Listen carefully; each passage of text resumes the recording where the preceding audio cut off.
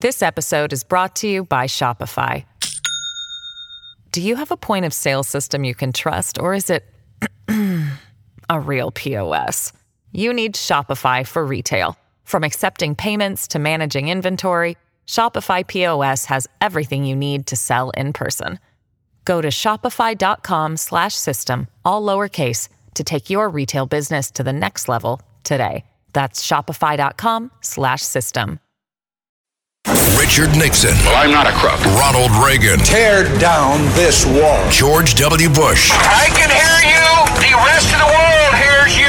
And Donald Trump. And a friend of mine for a long time, he only likes politics. If you ask him about how are the Yankees doing, he has no interest. If you ask him almost anything, he likes politics, and he's a professional at the highest level. Roger Stone. All of these presidents relied on one man to secure their seat in the Oval Office. That man is Roger Stone. This is The Roger Stone Show on 77 WABC. This is The Roger Stone Show on WABC Radio. WABC, making AM radio great again. We have a great lineup for you today, August 27th, which just happens to be my birthday.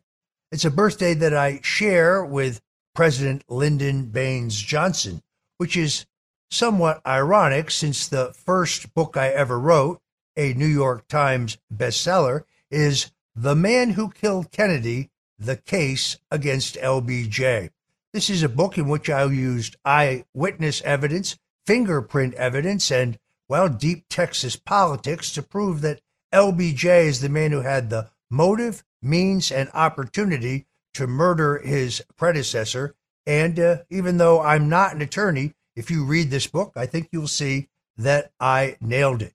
It's available, by the way, by going to Amazon or Barnes & Noble, or you can go to stonezone.com and get a signed copy in the shop. But it is an irony that LBJ and I share the same birthday.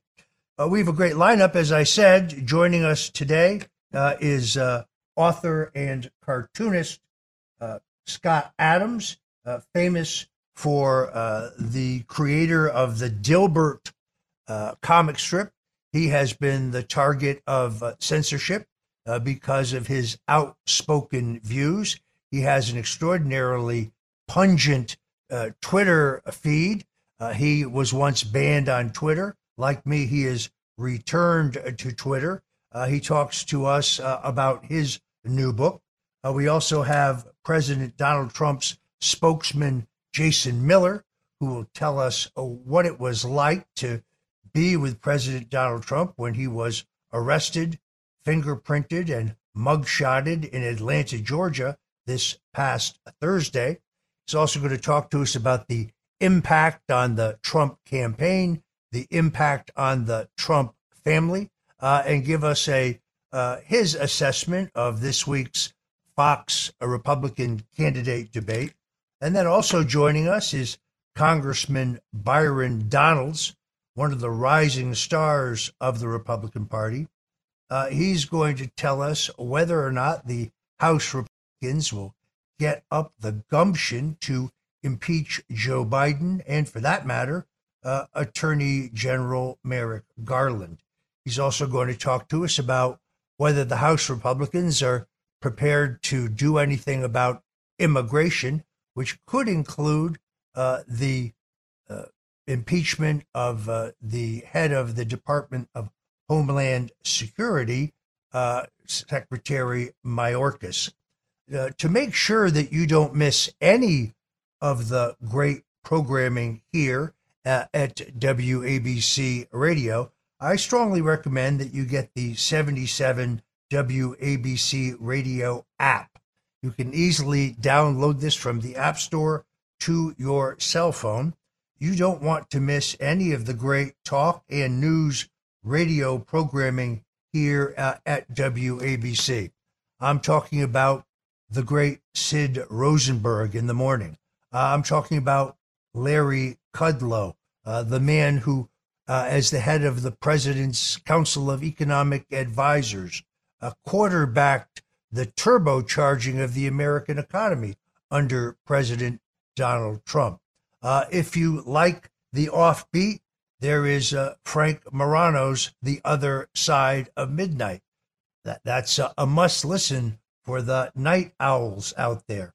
You don't want to miss Curtis Sliwa, who is now beating Donald Trump in the arrest competition, 79-4. Curtis Sliwa is a must listen. Rita Cosby, a veteran radio journalist, always bringing you the most incisive analysis of public issues. She has her own show, but she also joins with John Catsimatidis in the Katz and Cosby Show, 5 o'clock every day. Kind of gives you an all-star panel and an opportunity to review what went down that day and what's going to happen looking ahead.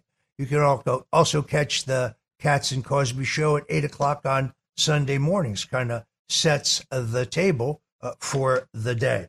So please go download the 77 WABC app to your cell phone so you don't miss a minute of any of our great programming. Oh, I forgot to mention my pal, Dominic Carter, a man who has his fingers on the pulse of New York. You don't want to miss that either. So download the app. Now, if you live in the greater New York, New Jersey, Connecticut area where I grew up, the home, of course, of the greatest pizza in the world, then you can hear us at 770 on the AM dial. But if you're out of town, you can always listen to us at WABCradio.com, where we are live streaming any place in the world. So there's never any excuse for missing the greatest radio programming in America today. Donald Trump was this week the first president in American history to win a debate in which he was not even in attendance. This, in a way, was a face-off between the old media, cable, and the new media, the internet. Bakari Sellers of CNN said that nobody would be watching the Tucker Carlson Donald Trump interview. But, well, now the results are in.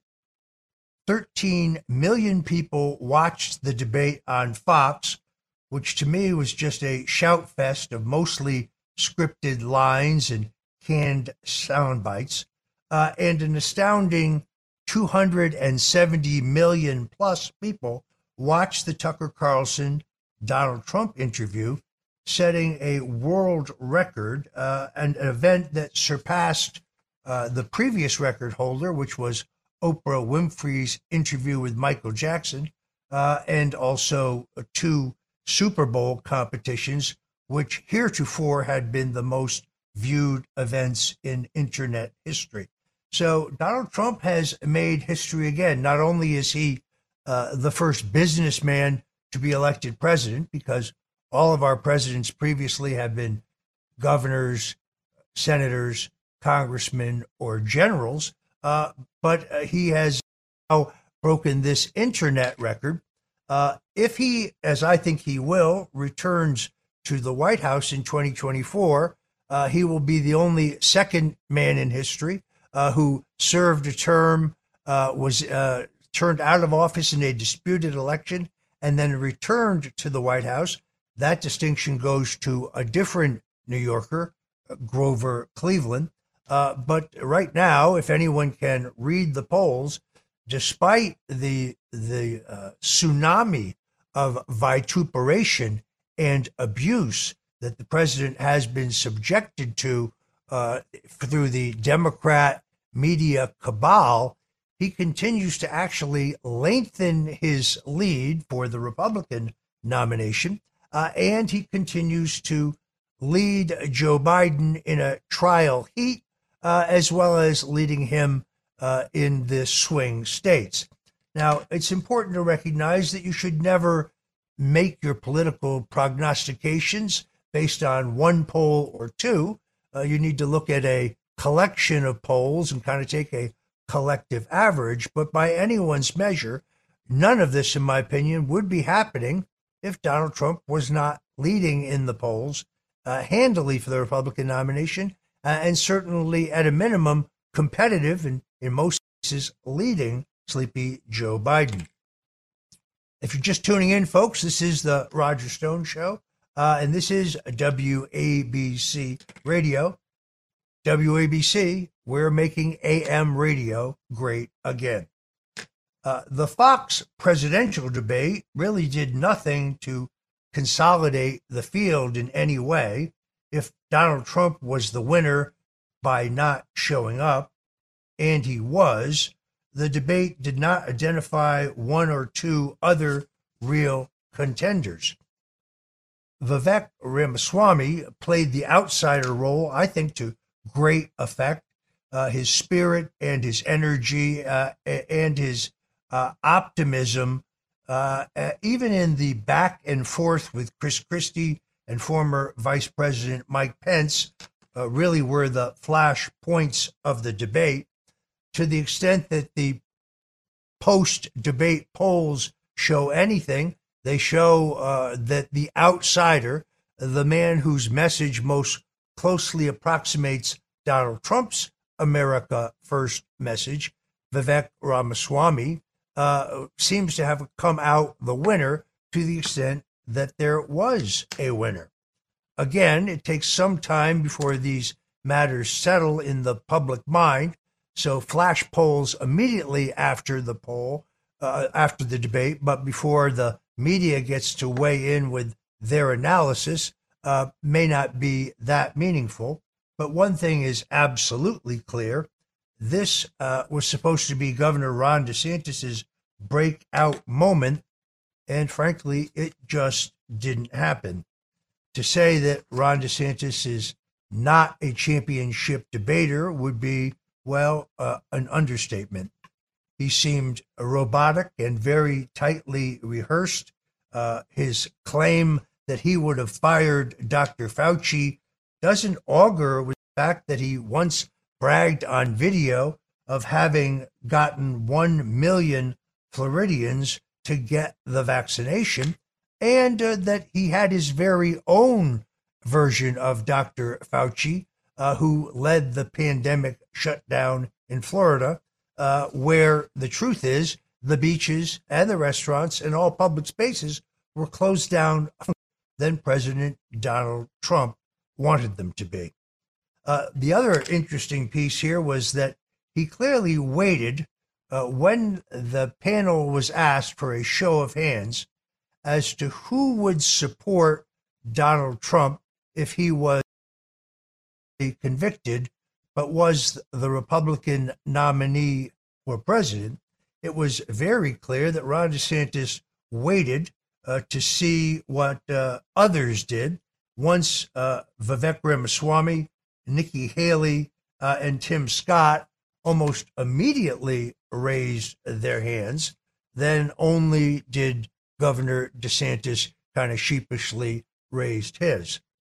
The candidates were also asked whether Mike Pence did the right thing by declining to send the votes of the electoral colleges back to the individual states for reexamination, consistent, by the way, with the Article 2 of the U.S. Constitution. And DeSantis tried to finesse that question. When pressed by the moderators, he said, well, I have no beef with what Mike did. Strange answer. Chris Christie demonstrated that he's a prosecutor at heart. He came across as a bully. He tried to do to Vivek Ramaswamy what he did to Marco Rubio in earlier debates. It didn't work, to say the least. His attacks on President Donald Trump were loudly booed. He was really decimated. But the single best moment in the debate, I think, was when Ramaswamy said to him, your campaign criticizing the vindictiveness and the retaliation that you see in Donald Trump's campaign would be more credible if your entire campaign was not about vindictiveness and retaliation. Interesting to say that in the Tucker Carlson interview with Donald Trump, that Trump was asked where the animus from Chris Christie came from. And he said, well, Christie wanted a number of high-level appointments, and he never got one. And when Tucker Carlson asked him why he didn't appoint Governor Chris Christie, Trump said, well, I never trusted him. Now I think we can see why. My sources tell me that Governor Christie made sure that there was no food left in the Fox green room before he left. Senator Tim Scott, I thought, was impressive and solid, but not really given enough time. He now kind of moves to the top of my list in terms of a potential vice presidential candidate. Interestingly enough, none of these candidates had any of the multi-point plans or solutions that you would normally see in these debates. Bill Clinton was the king of the 5-point plan, the 3-point plan, the 4-point plan. Tim Scott was really the only one who put forward very specific proposals, but because nobody tangled with him, he didn't get into any of the crossfire between Pence and Ramaswamy or Christie and Ramaswamy. Unfortunately, he kind of got lost in the wash, but he still turned in a very solid performance.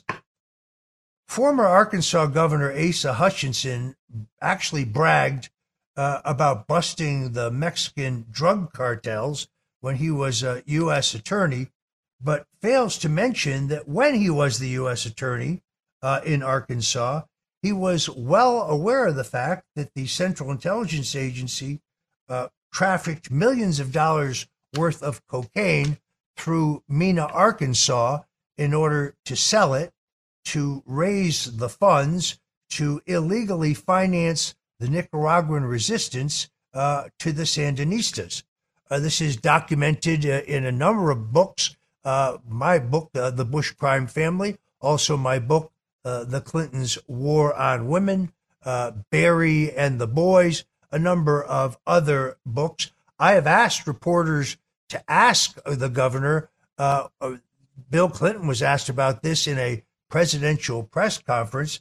No, it's not a conspiracy theory, but the former U.S. attorney and governor, by the way, who would not raise his hand when asked whether he would support Donald Trump if he was the nominee, which is odd because he signed a pledge in order to get on the debate stage saying that he would support the Republican nominee. I'm not sure why he is running for president. His chances of being nominated are essentially nil. Then there was the performance of Governor Doug Burgum. I became so mesmerized by Burgum's eyebrows that I kind of lost track of what he was saying. It sounded pretty good to me, but I'm going to be candid. The way he looked, he kind of reminded me of Grandpa Munster. And clearly, with North Dakota having very few electoral votes, I think his chances of winning this nomination are thin. He's yet another one of the candidates, although I understand he is independently extraordinarily wealthy, and therefore he could fully fund a campaign in the early states of Iowa, New Hampshire, and South Carolina, and perhaps get into contention, but he sure did not get into contention that night. Vice President Mike Pence came on much, much too hot. I think his shouting over Ramaswamy was beneath him. He kept going over his allotted time, and he clearly seeks to run on Donald Trump's record without Donald Trump, which I don't think is going to be successful. Being at 7% in the polls when you have served it 4 years as vice president of the United States in a party where hegemony is very, very important really is extraordinary in terms of the historical perspective. It is really hard to believe that he's in single digits, and I don't think this debate performance is going to allow him to break out of them. Nikki Haley is essentially George W. Bush in high heels, ready to ship billions more to Ukraine without knowing where our money is going and where it is being spent. She did not, in the exchange with Ramaswamy. I think Ramaswamy failed to make an important point, which is when the Russians agreed to the reunification of Germany, we in return agreed not to move NATO, in the exact words of Secretary of State Jim Baker, 1 inch closer to Russia. And therefore, our efforts to push NATO or Ukraine into NATO is a violation of the Minsk Accords. It's the violation of the agreement that we made in return for the Russians removing 400,000 troops from Germany. And therefore, the only candidate on the stage who is not a neocon, who would not give a blank check to the Ukrainians, was Ramaswamy. I think this is one of his strengths as a candidate, as well as the idea that he is an outsider businessman. It is interesting that no candidate was able to challenge him regarding some of the things in his resume, which are certainly bubbling up on the internet, regarding having been part of the World Economic Forum's Young Leaders Program, having been a Soros Fellow. This gives some pause to those who would otherwise be inclined to support him, or at least have him as their second choice. I thought surely one of these other candidates would raise that, but they did not do so. Very surprising, in my opinion. This week has been one of the most disturbing that I have seen in American politics. The weaponization of the judicial system for obvious political purposes is really disgusting. Ever the showman, Donald Trump turned his mugshot taken in Atlanta into the occasion for his historic return to Twitter. I have always thought that while Truth Social, his social media platform, is great when it comes to speaking directly to the base, that the 81 million followers that he has on Twitter would bring him a much broader audience. The president, when I raised this question with him multiple times, always told me that he intended to return to Twitter, now known as X, when, quote, the right time came. Well, evidently Thursday was the right time. And last time I saw, he had almost 80 million downloads of his mugshot with the slogan, Never Surrender, and what he correctly called election interference. But to me, the most repugnant, repulsive thing about this week was the arrest and mugshotting of the greatest mayor in New York City history, Rudy Giuliani. What I saw in the arrest and mugshots of America's mayor was an outrage. Rudy Giuliani is, without any question, the greatest mayor. Americans or New Yorkers may have forgotten how dirty, dangerous, expensive, and broken New York City was under Tammany Hall. I first met Rudy Giuliani when he ran against City Clerk David Dinkins the first time. I met him at the wedding of actor Ron Silver, who is unfortunately no longer with us. I was a volunteer in that campaign. And I remember that the conventional wisdom at the time was that New York was broken and it could not be fixed. It took a rematch with Dinkins, and Dinkins, who was a good man but not a very good mayor, to put Rudy Giuliani in the mayor's office. And he did exactly what he said he would do. Through his broken windows crime policies and aided by one of the greatest police commissioners of all time, Bernie Kerik, he made New York City one of the safest big cities in the country, as well as one of the cleanest. And by cutting taxes, he returned opportunity and job growth to the city. He also, I think, should be remembered at this juncture for his heroic leadership after 9/11, where he rallied a shocked and dispirited city and nation. What did Rudy Giuliani do other than zealously representing the interests of his client as an attorney? And for this, they have essentially disbarred and tried to destroy him financially. When did it become illegal in the United States to question the irregularities and anomalies in an election? When did it become illegal to seek documented proof of voter fraud and those irregularities? Neither Donald Trump or Rudy Giuliani thought that more ballots were cast for Joe Biden than for Donald Trump, and they set out to prove it.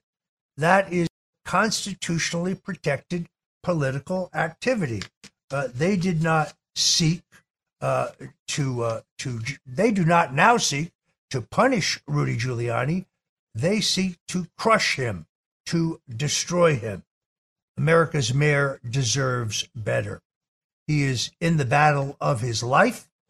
You can hear him every day, weekdays here at WABC. There is no dampening of his fighting spirit either, much like the president. But in this battle of his life, Americans who want to help him can go to RudyGiulianiFreedomFund.com. RudyGiulianiFreedomFund.com.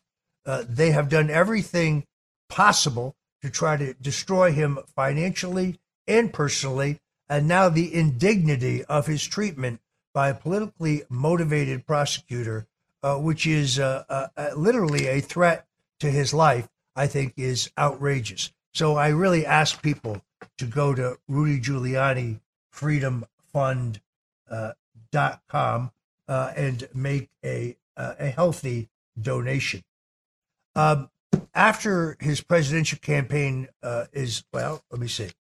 speaking of obsessions, I was attacked 3 nights in a row this week on MSNBC because I correctly said that Article 2 of the U.S. Constitution gives authority to the state legislatures to certify the electors to the Electoral College. Also gives them the authority to review the voting results and then make their assertion and certification of the ballots. This is historically and legally correct. No, I never plotted to see, quote, fake electors. And in truth, I had nothing whatsoever to do with the efforts to deny or delay the certification of the Electoral College in the U.S. Senate, or any involvement in Georgia or any other state for that matter.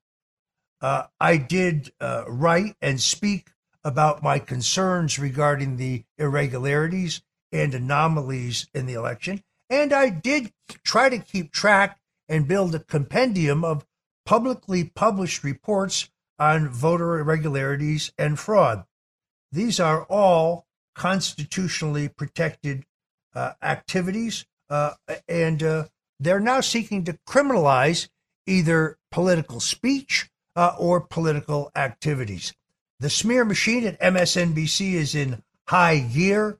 They use selectively edited and manipulated videos and artificial intelligence to actually put words in your mouth, things you never said.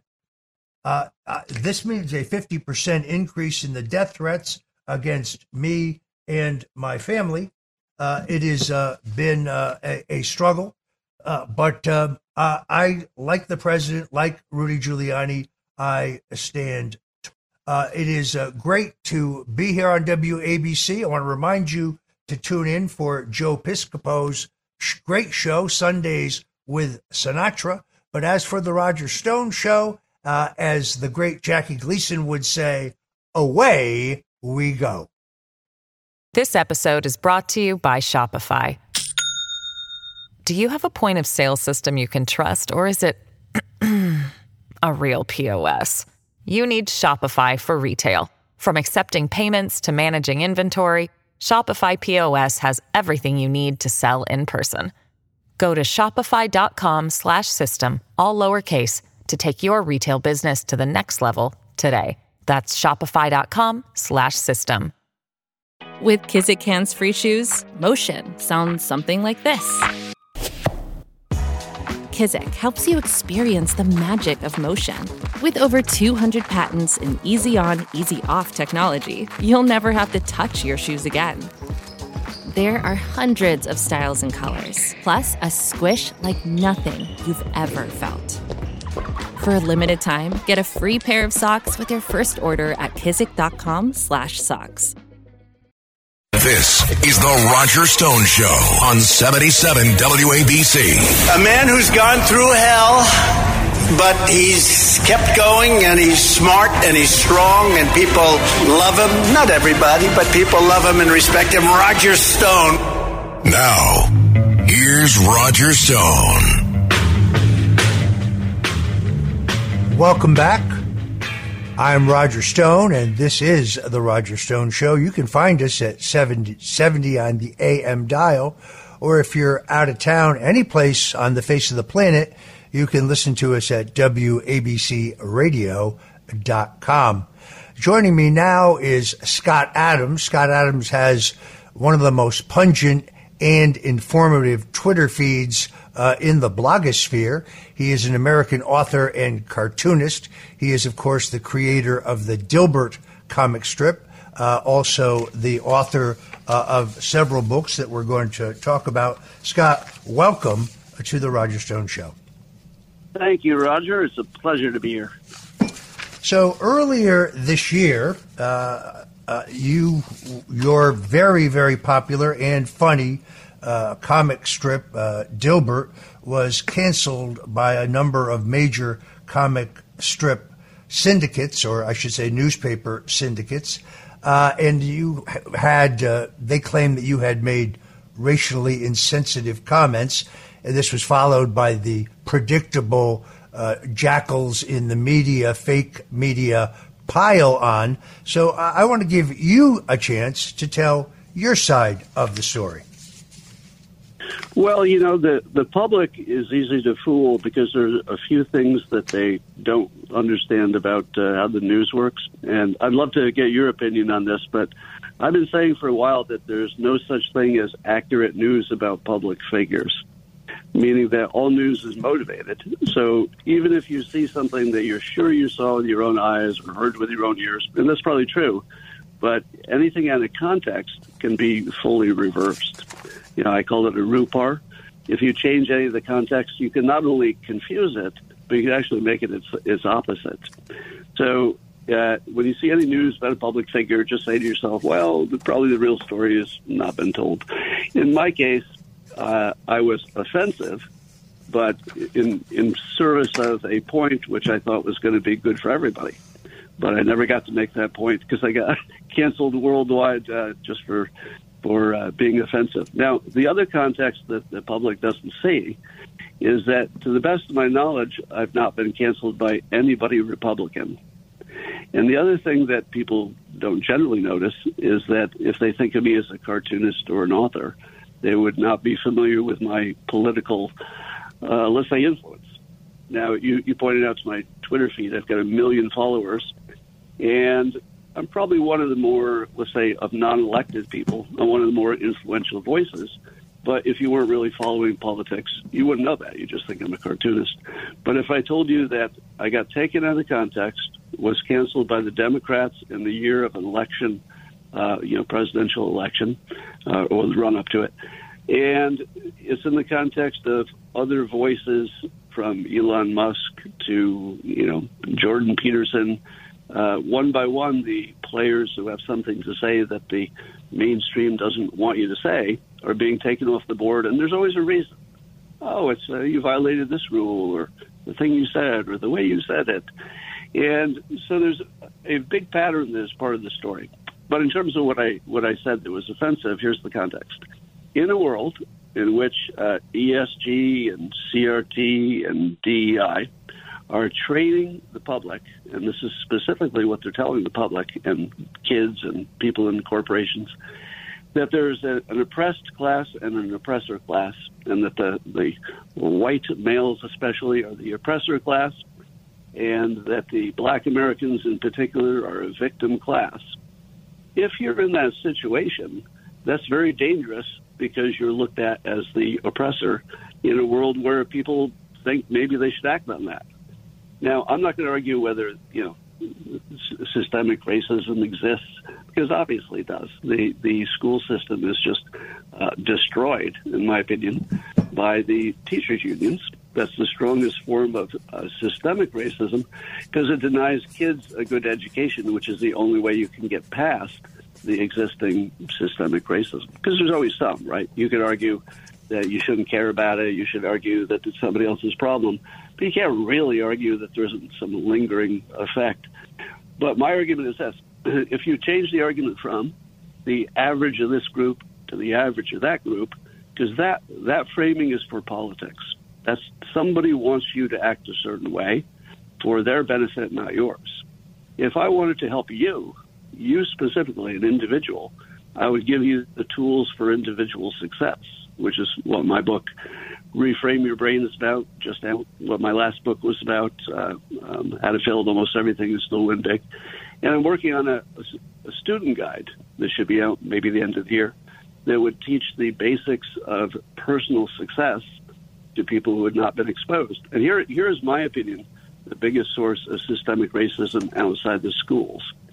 The fact that there's one group of people in the United States who can't take the same path to success that everybody else takes, and that's imitation. So for me to be successful, I literally looked around and looked at successful people and said, all right, what are you doing? What are you doing? I'd read books, how they did it, and I would imitate the things that seemed to work and try to avoid the things that didn't. But now imagine that you've been taught that the successful people, or at least most of them, are your oppressor class.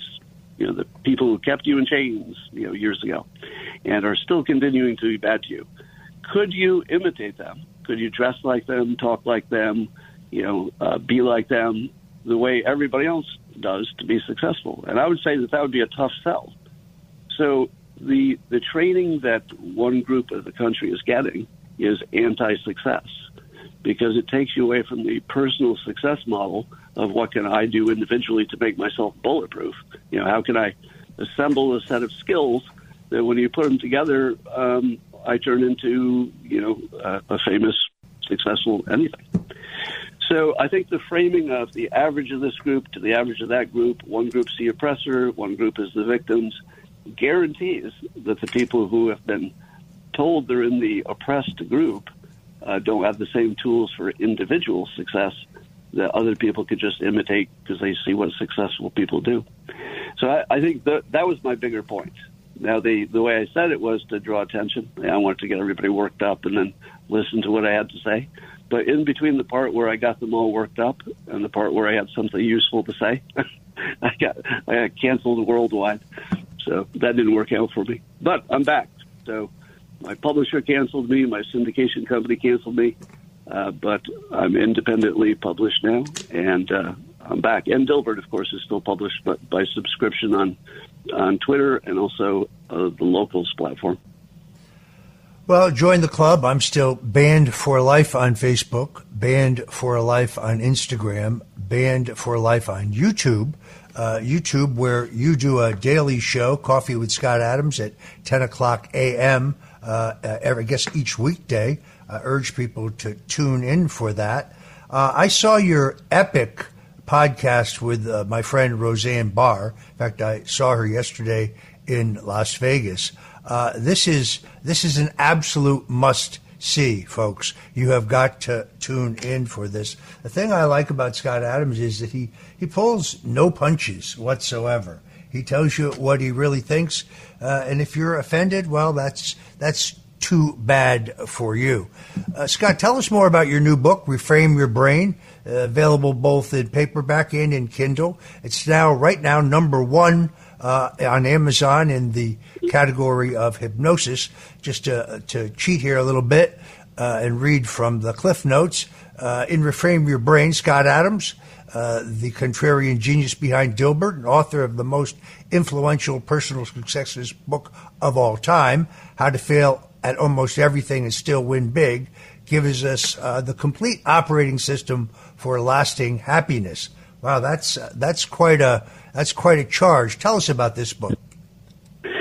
So one of the things we learned from artificial intelligence is that they can build something that looks like intelligence just from looking at the patterns of words that people have spoken, which is a scary thought because it suggests properly that human intelligence is largely just word combinations that we imagine as thinking. Now, that explains a lot of what you see on Twitter and the social media. It looks like people don't have thinking skills. It looks like they've just got some kind of word pattern recognition thing or some kind of team play thing going on. Now, my window into this topic is that I'm a trained hypnotist, and I'm also good at writing small sentences because I'm a cartoonist. So I thought I would take the unproductive ways that people think of things, turn it into a short, what I call a reframe, and reframes have been around forever. There's lots of them. These are just good ones. And using my hypnosis filter out, picked the strongest ones, and also made a bunch that are my own. And they literally work to reprogram your head with no work except exposure to them. In other words, just hearing. I'll give you an example. One of my best reframes is alcohol is poison. Now, the way reframes work is they don't have to be literally true. They just have to give you the result you wanted. And I hear literally every day from people who stopped a lifetime of over-drinking because once they framed it as poison, it was easy for their brain to reject it. When they imagined it was a beverage or part of entertainment, they said to themselves, well, I'm thirsty and I like entertainment. So your brain just takes that word pattern and acts on it. If you change the word pattern, just like AI, you change what looks like the intelligent result. So you change the word pattern in your head to alcohol is poison, and people just stop drinking, many of them, the moment they read it. And that's the amazing part. Now, if that sounds astonishingly unlikely, you're gonna have to dig in a little bit to see how easy it is. So the book has got 160 easy reframes. Let me give you another one, just to give you a flavor of it. A lot of people have trouble with tragedy. Let's say there's a death. Maybe you got a pet that's on the way out. And if you think of death as this horrible tragedy, your brain will process it that way, and so will your body. And of course, it is a tragedy. But again, reframes don't have to be accurate or even logical. They just have to work. So the reframe for this death tragedy is that it's an honor to be the person who helps somebody into their next state of being, the death. And if you're taking care of an animal that's got a few months left and you know it, there's no greater honor than being the one who can be with them and guide them to the next place. And I've heard from a number of people who, the moment they read it, their feelings of, just deep, deep depression from the tragedy lifted immediately, and they just felt like they were in a privileged position. And, of course, death is inevitable, so, that part was not a subject to argument. So anyway, the book is full of those, that everything from mental health to success. I talk about systems over goals, more in a summary form, how to build a talent stack. These are all reframes. So the reframes of my first book were largely transformational in the business and personal success world. You've probably heard of systems better than goals. You've probably heard it from other people, build a talent stack. You've heard that passion is something you probably shouldn't pursue because, it'd be better to work hard as something you can make work. And those are now messages that are part of the common understanding of smart people at this point. And those largely came out of my first book, How to Fail at Almost Everything and Still Win Big, which got canceled, by the way. But that's also back this week in the second edition. By the way, Amazon banned me for life before we argued that away. They said it was a mistake. Well, I'm glad that you are back, folks. You want to pick up your copy, either paperback or Kindle, of Reframe Your Brain. It really does look delicious. I have ordered it. Look forward to reading it. I really like your definition of a rupar. This is exactly what Donald Trump is being charged with in Georgia. If anyone will take the time to read the entire transcript and listen to an audio of the entire conversation, he most definitely does not instruct the Secretary of State to, quote unquote, find 11,870 votes. What he tells him is that he has already counted that number of illegal votes. He goes on to break down the categories: convicted felons ineligible to vote, people registered to vote from post office boxes, which is not legal in Georgia, votes where the signatures don't match, which is not legal in Georgia, people who are deceased, people who have clearly moved out of state. So Fani Willis has taken a snippet of something Donald Trump said. By the way, there were 6 lawyers on the call. In the 45 years that I have been in American politics, working for 4 American presidents, the whole thing is almost beyond my comprehension. What Donald Trump did, what his supporters did, was to exercise their First Amendment rights to question the irregularities and anomalies in the last election, and to seek documented evidence of those irregularities and voter fraud. And for that, he's being charged in some criminal conspiracy. Now, go ahead. Yeah, that's a perfect group part. And the other one is when he was giving his speech on January 6th, the part the news leaves out is the peaceful part, peacefully protest. So, yes. Go ahead with your point. But you're right. Those are 2 rupars that are really obvious. You have been a kind of a defender of Vivek Ramaswamy. I like him because he's an outsider. I also like him because he's unabashed about the America First agenda. He has also brought optimism and hope and a positive message back to politics, something almost evoking Ronald Reagan and evoking Trump himself. Now, he has taken a lot of flack for having been a Soros fellow, but based on what I've seen, he was already a millionaire. So this idea that Soros, paid for his education, I think that's a smear. It would be good if there was one place where a person could go to get the facts. I saw Vivek speak at the Turning Point USA event a couple weeks ago in Palm Beach, and I thought he handled these questions extraordinarily well. But because he's an outsider, there's going to be an effort to gang up on him. And this is something that I feel very strongly about. I also saw, I'm pretty sure it was your tweet, where you spoke about Robert F. Kennedy's voice. Yes. I'm a big fan of Robert Kennedy. Just to be clear to the trolls on Twitter, no, I'm supporting Donald Trump. I'm not secretly running Robert Kennedy's campaign. I didn't urge him to run. I am not advising him. I've met the man one time. He was very gracious. I think he's extraordinarily articulate. And frankly, I get past the voice. He's so compelling in the way he communicates that I don't notice it, but some other people do. Tell us about this. Let me give you some first the optimism that maybe your audience needs. There are 3 candidates that I believe are changing the country as candidates because their messages are so strong. RFK Jr. is one. So win or lose, he's adding to the conversation in ways we've never seen. Same with Vivek. Win or lose, he's changing the way we're thinking about things. And Larry Elder, no matter how well they do, they're both in it for, in my opinion, helping the country with very specific messages that are clearly designed just to be useful. So I don't think I've ever seen candidates change the country, and three of them at the same time. This is wonderful.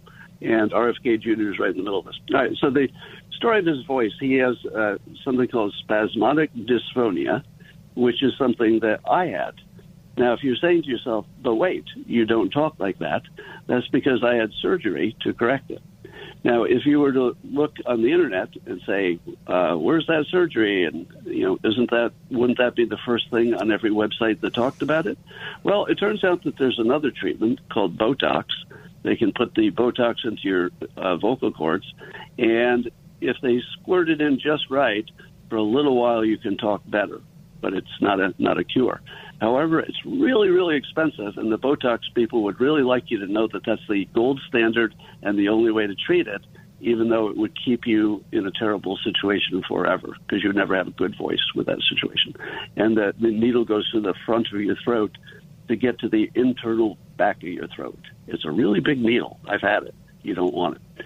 So you can put your conspiracy theory hat on and ask yourself, why is it that Botox and the company that makes it funds a lot of the spasmodic dysphonia activity on the internet, and yet if you look for the actual cure, which you know exists because you're listening to me, and the reason that I got the surgery is because I talked to the other people who have been cured, but yet it seems to be scrubbed. You'd have a hard time finding out it's a curable disease. In fact, when the news talks about RFK Jr., they say it's incurable. That's actually the story, but it's not. Now, when people heard his voice, then they knew about my voice travels because they were aware of my problems. I couldn't speak on the phone basically I was way worse than he was. I couldn't really have a conversation whatsoever. And now I can, all fixed. But people asked me to make sure that RFK Jr. was aware of this because you can't find it just by Googling it. I mean, you really have to talk to people individually who know people to get you to a doctor who can do the surgery. So I sent some messages a few different ways. I think I tried to reach him through social media. And he responded to me at one point recently, several months ago, I guess, to tell me that I had inspired him to look for treatments, and he found a different kind of treatment, different kind of surgery, or I'll call it a procedure, something physical that happened in his vocal cord area. I don't know the details. But he took a path, apparently, that would be a quicker recovery, but less complete. So I think you notice that he's much better than he used to be, and he can get through long conversations that are completely understandable. And like you said, when he starts talking content, he just draws you in. So, you can actually forget about his voice for a while. So the real story here is that with just a little bit of information, and just think of the irony. I mean, he's literally the big pharma attack guy. And can I swear? I can't swear on here. No, you can't swear. Then I'll say, darn it. Think about the fact that he's the champion of these big pharma people are fooling you, and that for years he had to endure this voice problem without knowing that there were treatments because you couldn't Google it. Just think about that. He had to hear it from the person the same way I did. I had to go from doctor to doctor until somebody gave me the truth. So that's a little backstory. So the reason that he's, in my opinion, that he's got voice enough that he can run and make such a difference, and I think he's making a big difference, is that he finally beat through the, I would call it a pharma barrier. I used to think censorship was really the number one problem in the country, because if people can't speak and communicate with each other, then there's no way to impart ideas and to rally the populace. I'm beginning to think that artificial intelligence is actually a bigger problem, because in the last year, CNN, MSNBC, and the January 6th Kabuki Theater hearings all created or produced videos of me that were largely manipulated, selectively edited, in some cases, I think, completely falsified. And I've seen videos online of Barack Obama, quote unquote, saying things that he most definitely never really said. What's your take on the dangers of artificial intelligence? Well, I think we're going to go through a period where it's super dangerous just in the normal political way. If there was something that somebody said was true that wasn't true. But we've always been in that world. Maybe it's a little different, but I wonder if the opposite won't happen, where people will just stop believing the stuff they see on video. It takes a long time to learn that video can be reversed, meaning that you can see a real thing, but if the context were added, it would be the opposite of the thing you thought you saw. And that's the most important message. If you can learn that entire videos can be fake, and even real videos can be reversed in their meaning very easily with a quick edit, then you've got a little bit of freedom from the brainwashers. By the way, Roger, the big macro thing I think is happening, this is my hypnosis filter as a trained hypnotist. It looks to me that the machinery of brainwashing has reached a level that has never been before. So persuasion is mostly your persuasion skill times how many people you can reach. Now, social media gives everybody 100% reach, and then you add to that the skill of seeing what works. Okay, we tried this, it didn't get a lot of tweets. We tried that, it got a lot of tweets. Let's do more of this. So the ability of the brainwashers to completely control the public is at a level that's just unprecedented. I mean, if you looked at just the stuff that's happening this week, if there were any kind of an honest accounting of what's happening right now, I can't even imagine that even Democrats would allow it. I'm talking about the weaponization of the Department of Justice in particular. With about 7 minutes to go, you post on Twitter, the national incompetence problem has reached astonishing levels. Nothing works. I've never seen anything truer than that in my life. Try flying from South Florida to anywhere in the country. Our public transportation system is completely broken. Go to the grocery store, the shelves are empty. It is.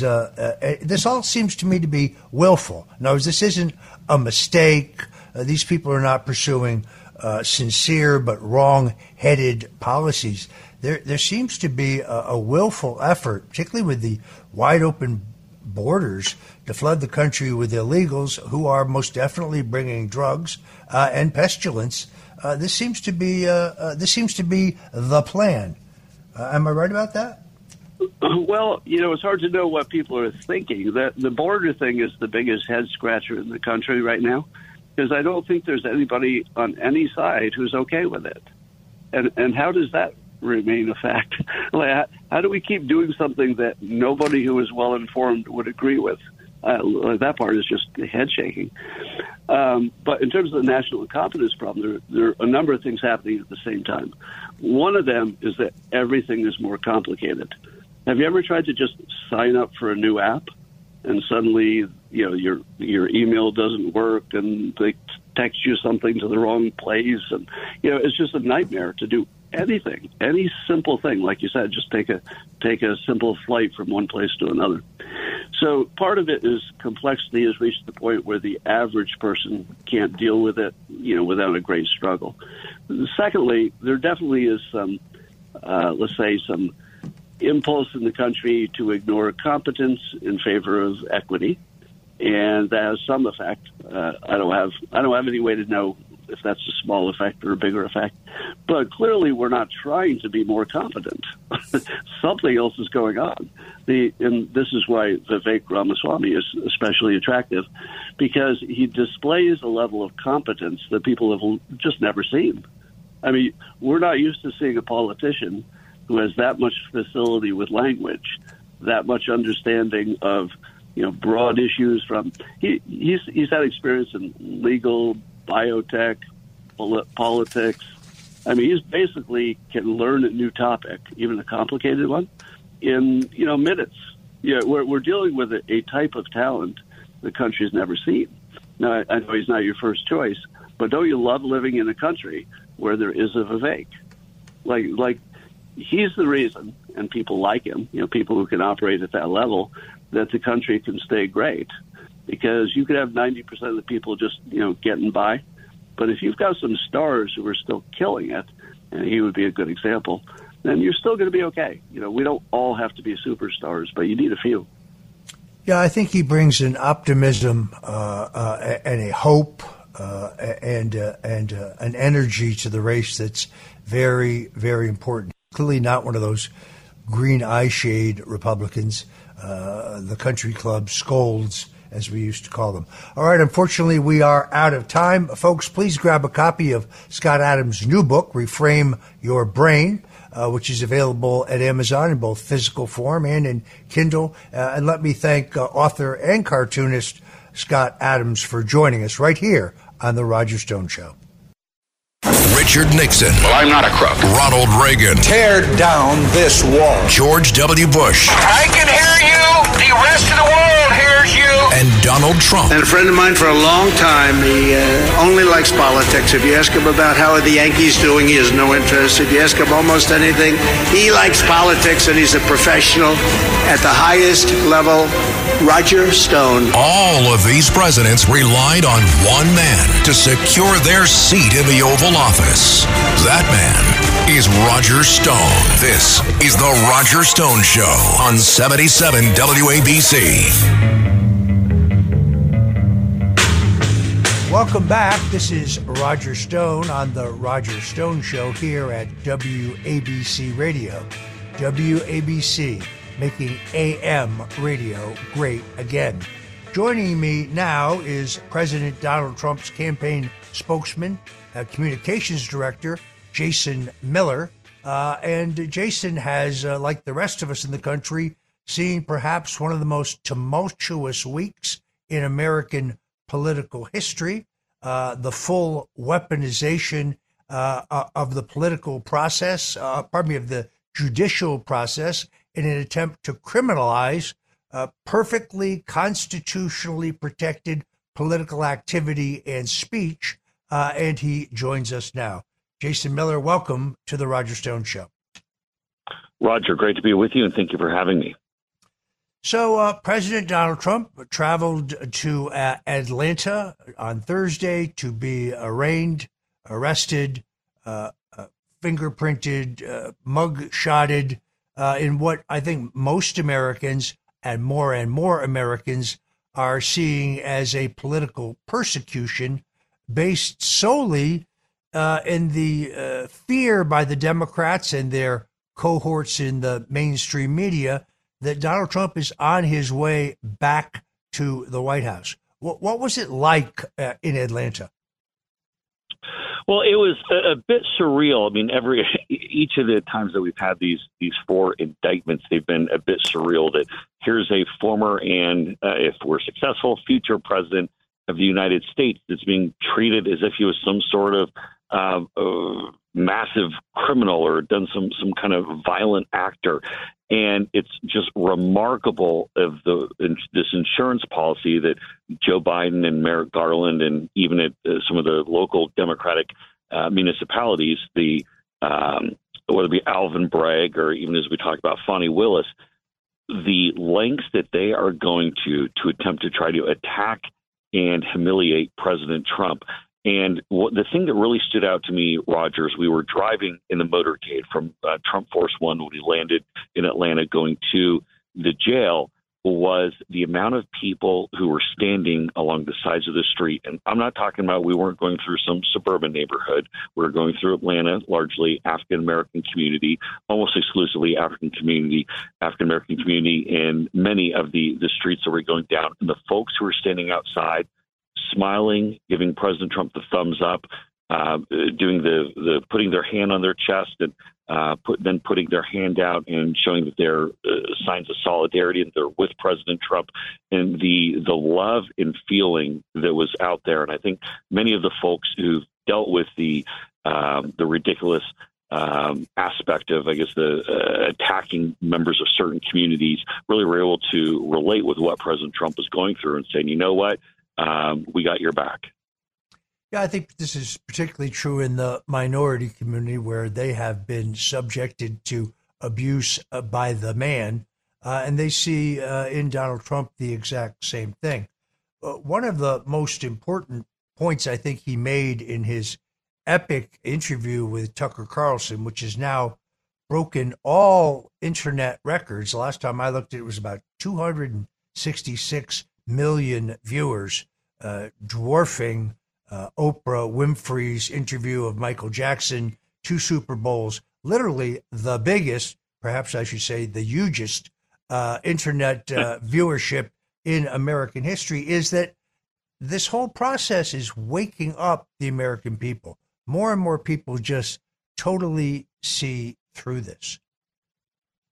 Well, they do. And the other thing is just, particularly when we talk about Fani Willis, who's the Fulton County DA, some of these charges and these allegations are so ridiculous. So now it's part of a RICO act or part. It's now criminal to tell people to turn on Newsmax or to tell people to watch Right Side Broadcasting or OAN or any center-right news outlet. I mean, just some of these things, some of these people who are being pulled into this, in addition to President Trump, or just have nothing to do with this at all. And it's just quite remarkable the lengths that the Democrats are willing to go to cause election interference. And you're exactly right there with the Tucker Carlson interview, and where I think they really got down to it is this is the insurance policy that Joe Biden and the Democrats have to try to stop President Trump. And the big development this week on the political side, it kind of got dwarfed by the former and future president being indicted for a 4th time, was the fact that the Democrats went up with a $25 million ad buy to try to pop up Sleepy Joe Biden, or I guess now he's Crooked Joe Biden. That's unheard of. Roger, you've been doing politics for a long time.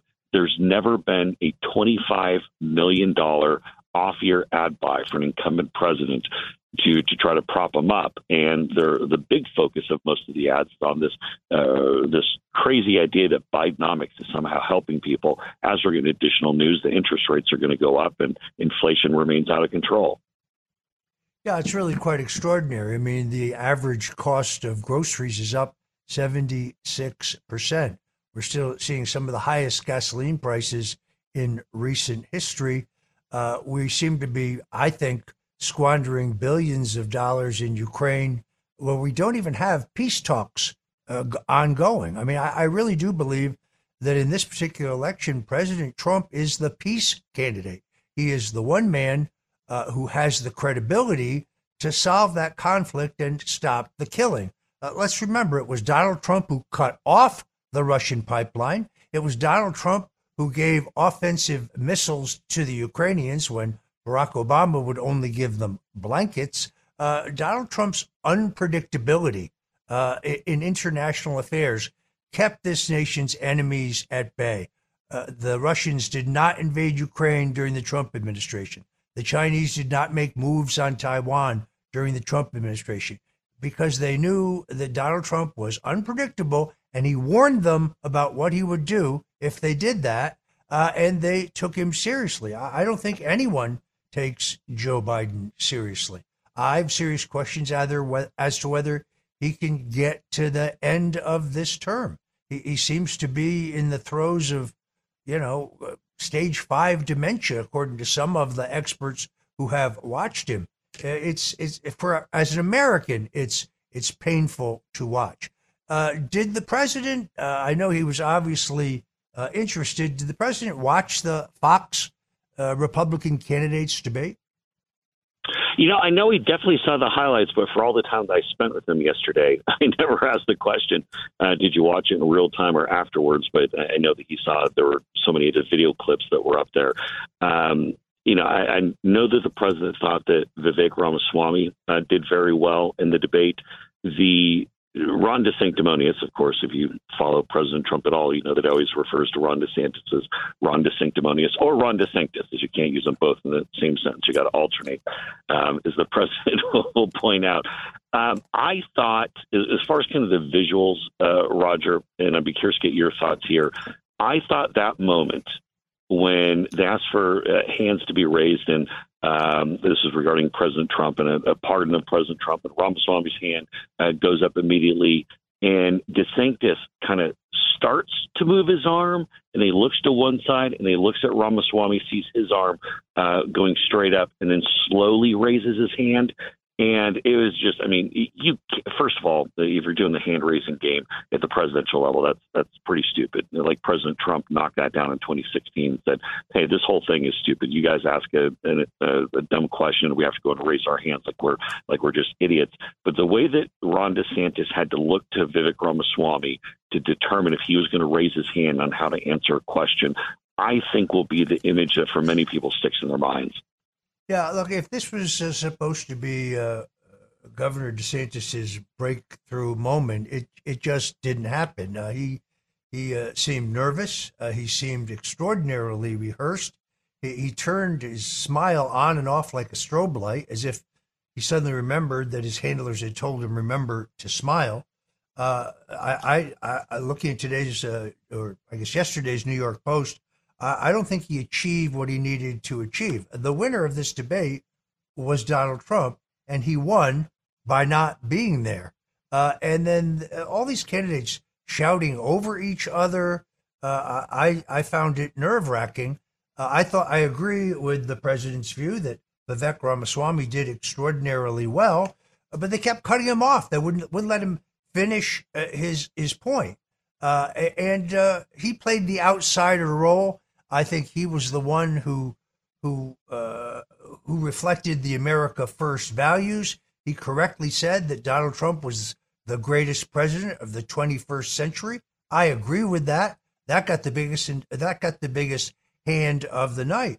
The fact that Chris Christie was roundly booed when he attacked the president, I think, told you that even in this establishment Republican crowd, Donald Trump is the heavy favorite. I have no second thoughts about whether the president should have attended. I think he absolutely did the right thing. The president's mugshot was popped out very quickly. Now it's already on coffee mugs and T-shirts. Rather than run for it, he has embraced it because it is a symbol of the abuse of our system and the weaponization of the judicial system to stop a candidate for president. What do you expect the results of his arrest this past week to be on both polling and fundraising? Well, I think for both polling and fundraising, it'll be a big boost. I think having that visual, which again, this is what's unique for this indictment, is the fact that there is the mugshot. I think people, they hear about it, they see the motorcade, they see the live coverage on broadcast television, things of that sort, but it's different when you see that picture. And this is the first time this has ever happened to a former president of the United States. First time ever in our nation's history. And it really puts it right in your face. Yeah, we are now a nation that tries to jail or indict political opponents. Roger, we've traveled the world. We've been to a number of countries where that's kind of commonplace. If you look what's happening in Brazil, for example, President Bolsonaro loses the election, and now they're going to try to throw him in jail, or a place like Colombia, other countries around the world. That's not supposed to happen here. That's one thing that's supposed to set the United States apart, is that you don't weaponize the judicial system. You can't lock up someone just because they're your opponent. But, we see with these cases, especially this Fani Willis, which, we only have so long on your show, but I could go on all day about Fani Willis. The fact that they sit on this for years and then they pop this case and they say, oh, we want to go and try to put you to trial in the middle of an election. Literally, some of these things are lined up for, say, the day before Super Tuesday, 2 weeks before the Iowa caucuses. President Trump is exactly spot on. This is election interference. This isn't happening because people want to try to get to the bottom of some incident that happened. This is happening because they want to stop President Trump from getting back to the White House. Yeah, I think there are three goals. One, of course, is to drain him financially so that he has to spend money on lawyers to defend himself and others instead of spending it on his campaign, all of which is perfectly legally. Secondarily, it interferes with his campaign schedule, takes him off the road, where he is, without any question, the most dynamic campaigner in Republican Party history. Look, I worked for Ronald Reagan. Ronald Reagan was a great president. He was very, very popular. But Ronald Reagan could not get a crowd of 45,000 people in Pickens, South Carolina. There's no other figure in any strata of celebrity, not an athlete, not an entertainer, not a politician, who can draw this kind of visible public support. It's one of the reasons I knew that he was going to beat Hillary Clinton, because he would get 35, 45, 50,000 people at a rally, and she would have trouble getting 200 people, 300 people. We saw this again, although less because of the COVID lockdowns. But Joe Biden, going to a union hall in Philadelphia, had trouble getting more than 200 people. Now, this is not scientific data; it's anecdotal, but I think it is meaningful. So, in a very weird way, I mean, I was there at Mar-a-Lago when the president announced his reelection. I thought his speech was good. I thought he felt a little constrained to me. I thought that his supporters were a little muted.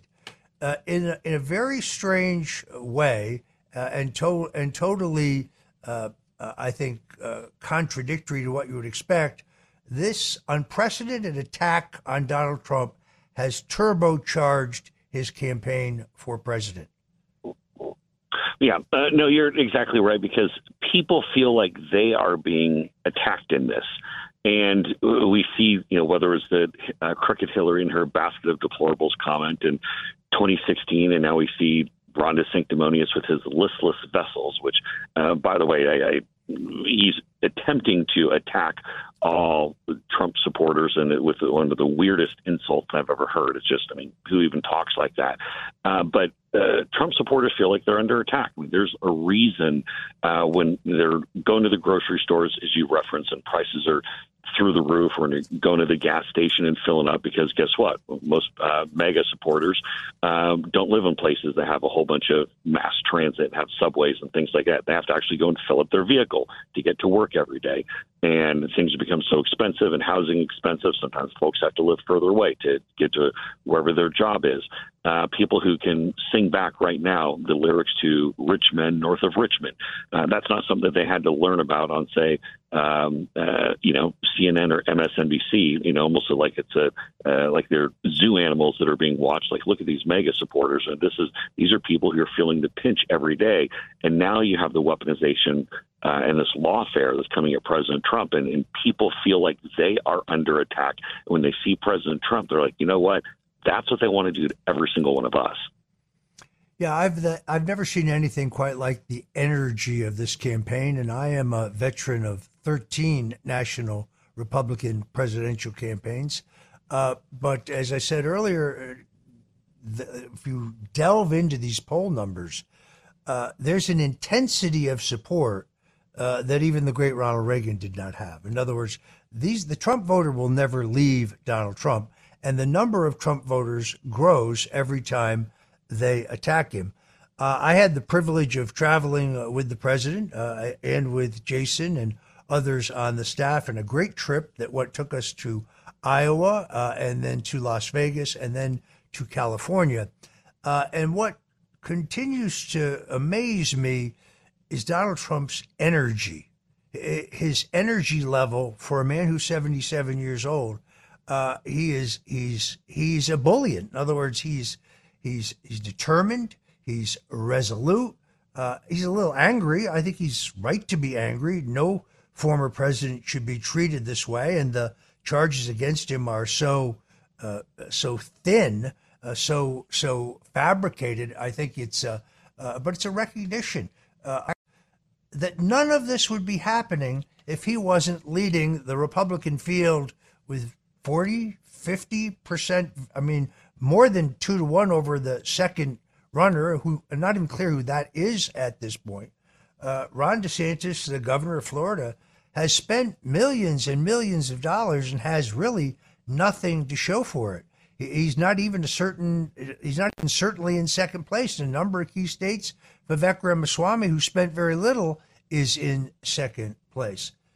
So I don't know. At the end, when this is all over, perhaps Governor DeSantis can get a job doing Ozempic commercials. I think that his candidacy is really just about done. But Jason, you've been through the Republican contest. I mean, where do you think the Republican contest stands? We both agree that Trump will be the nominee. The question I get most often is, where does he go for a vice president? You know, it's a great question on that. And having been with him for just a little bit of time before he selected then Governor Mike Pence, I'd only been with him for, I guess, maybe a month and a half, somewhere in that stretch. But then obviously been with him a longer time for this one. You know, I think most of the professional political prognosticators look and say this person, this potential candidate might help with a certain state or help with a certain demographic or might help with a certain ideological group.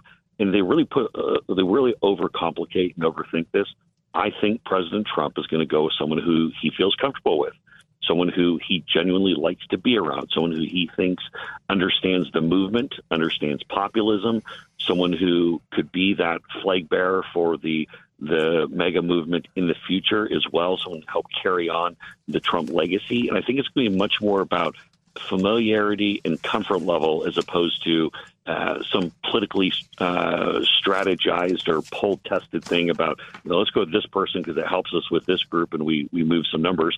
He wants someone he likes. Yeah, I think it's important to note that these things are changing. So prior to the election of Donald Trump, no person who had not been a governor, senator, congressman, or a general had ever been president of the United States. The Republicans nominated a businessman, Wendell Willkie, in 1940. He ran the strongest race against Franklin Roosevelt of the four elections in which Roosevelt was on the ballot for president, but he was still defeated. So the election of Donald Trump is outside the box to begin with.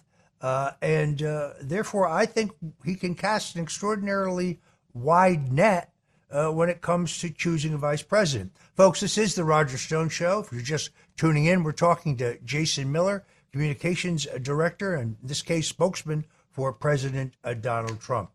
So, Jason, let me ask you about the former First Lady. I have known Melania Trump since 1999. She is one of the most gracious, cultured, kind, educated people I have ever met. She doesn't like the spotlight. She certainly did her functional duties as First Lady, and we have seen her at key points. How is she bearing up under this outrageous assault on her husband? She sounds like she's doing very well. And usually when I speak with the First Lady, it's while I'm with the president, or sometimes he'll put her on the phone, or we'll have a discussion. Usually if I'm calling directly, it's for an ask. And so I tried to limit some of those phone calls so I don't seem like I'm always just asking for something. But every time that I've spoken with her, she's been in great spirits and holding up, and really for everyone in the Trump family, whether you're talking about his adult children, when you talk about even Barron, when I've seen him a couple of times when I've been at Mar-a-Lago and Bedminster, the entire family seems to be holding up, and it's remarkable. Even last night when I was with the president, we were flying to and then back from Atlanta, just how, as you referenced, how much energy he has and how upbeat he is. Yes, understandably annoyed that he's getting indicted for a fourth time. But the entire family, including the First Lady, really seem to be doing well and feeding off the energy and the love and support that people give them. And that makes a big deal. If you imagine just having this crush of these, having your home raided at Mar-a-Lago, all of this crazy antics from the FBI. We've seen it from Russia, all the way until now with the Boxes hoax and Fani Willis and all this garbage. When the Trump family sees and feels all the support from people, it really keeps them going. How much of what we are seeing is a willful effort to distract from the outrageous corruption of the Bidens? In other words, if Donald Trump Jr. or Eric Trump got a multi-million-dollar wire from Russia or Ukraine or China or Romania, where would they be right now?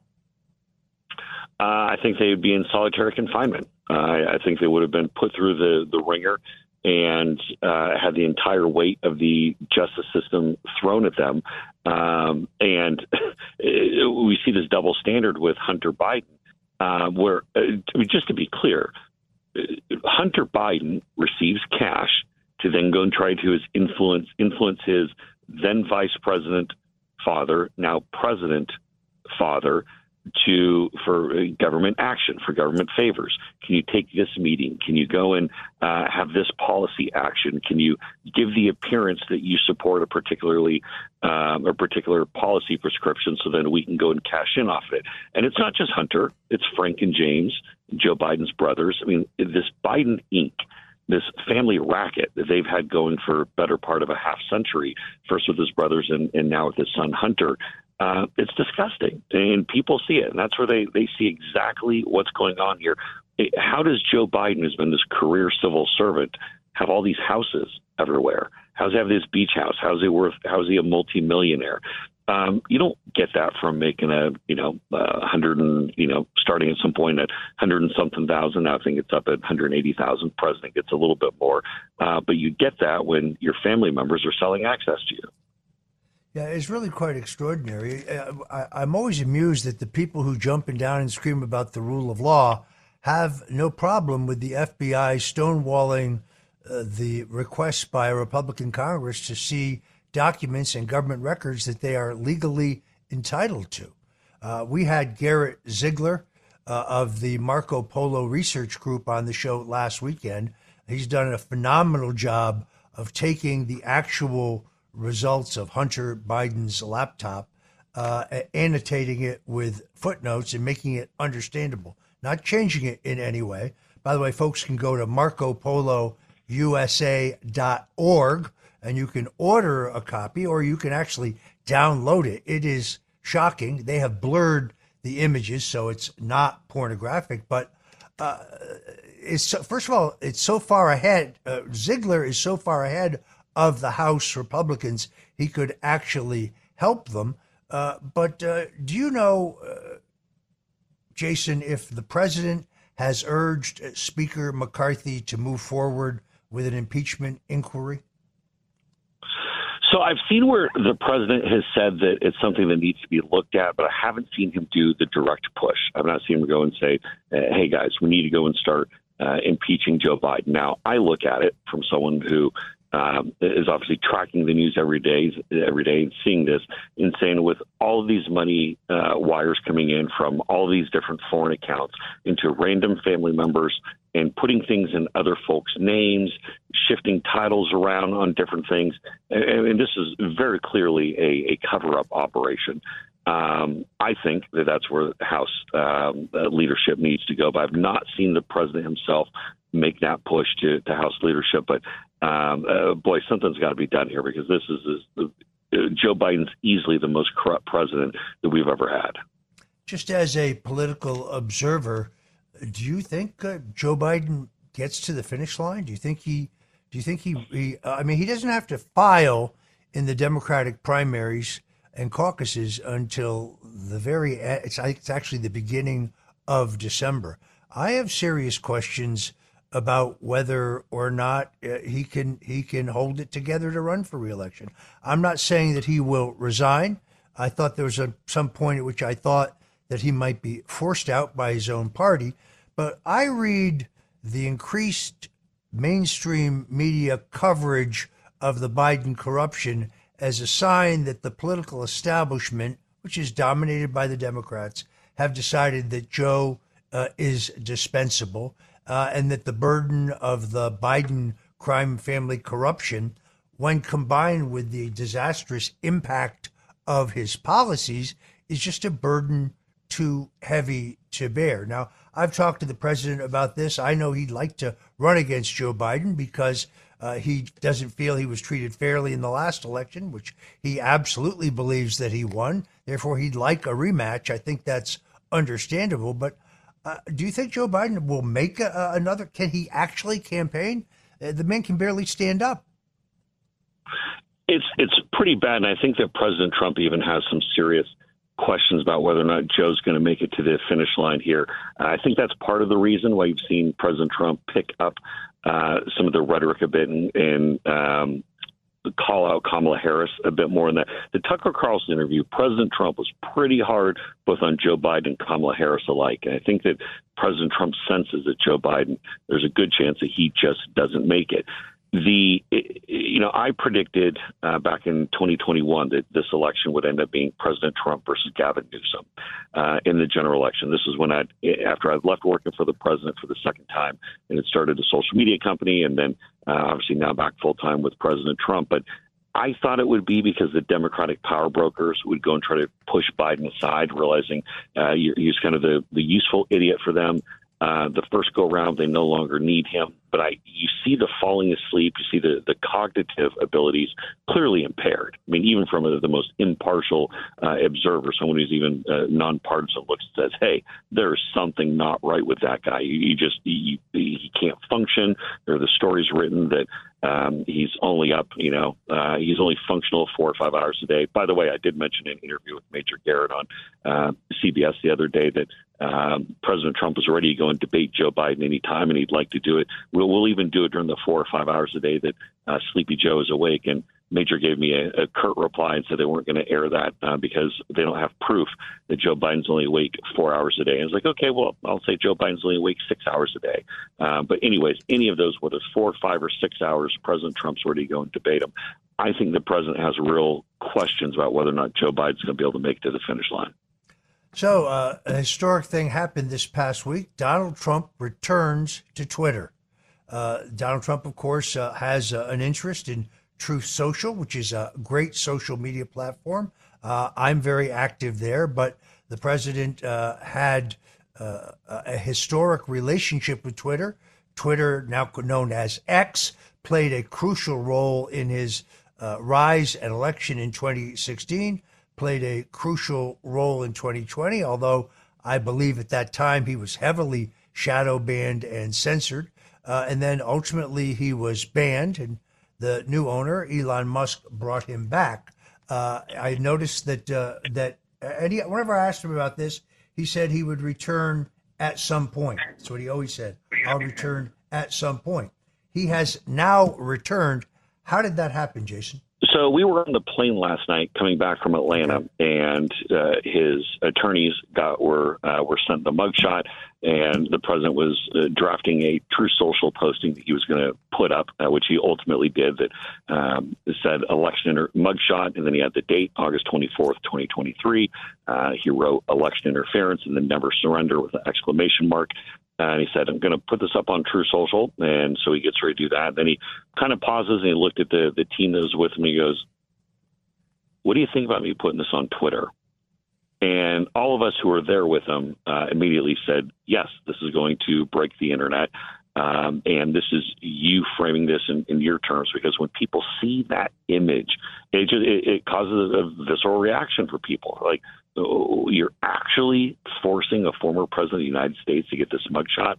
And I do not expect that President Trump is going to be regularly posting back on Twitter. I mean, he loves Truth Social. He said that's his home. But he does have, 87 million followers on Twitter. So it got that message out at a completely different level. And, now that the way that it basically broke the internet. I mean, the internet last night everything was about President Trump's mugshot. So it was a massive political bomb that he dropped, and the surprise of him coming back. I again, don't think we're going to see him active on Twitter, but it really sent a message for that to be his post. All right, we are out of time. Let me thank Jason Miller, the communications director for President Donald Trump's re-election campaign, for joining us today on the Roger Stone Show. Very, very glad to have you on. Many thanks, Jason. Thank you, Roger. This is the Roger Stone Show on 77 WABC. A man who's gone through hell, but he's kept going, and he's smart, and he's strong, and people love him. Not everybody, but people love him and respect him. Roger Stone. Now, here's Roger Stone. Welcome back. I'm Roger Stone, and this is The Roger Stone Show. You can find us at 770 on the AM dial, or we are streaming worldwide at WABCRadio.com.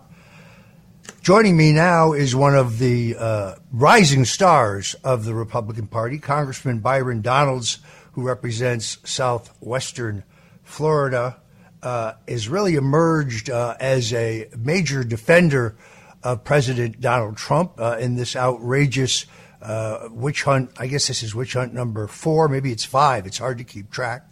And you've seen him on Fox. You've seen him on CNN.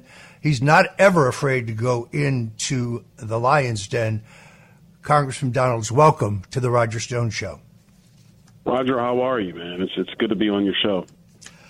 These are dark days for America. As a 45-year veteran of American politics, it's very hard to see what's unfolding right before us. We've now come to a point in America where expressing your concerns or challenging the results, the anomalies, the irregularities in an election is deemed a crime, and trying to collect documented evidence of voter irregularities and fraud, that's part of a conspiracy. How did we get to this place? I think we got here because, the radical left really thought, and this even goes back to the Obama years, they really thought that they were on this path to fundamentally transform this country. I think people forget that that's what, Barack Obama said a couple of years before he won the presidency back in 2008. And ever since then, they've been on this path of radical transformation. And for these people, nothing will stand in their way. When Donald Trump came in, that was a shock to them. Like they're still in disbelief that he ever took the oath of office to be president of this country.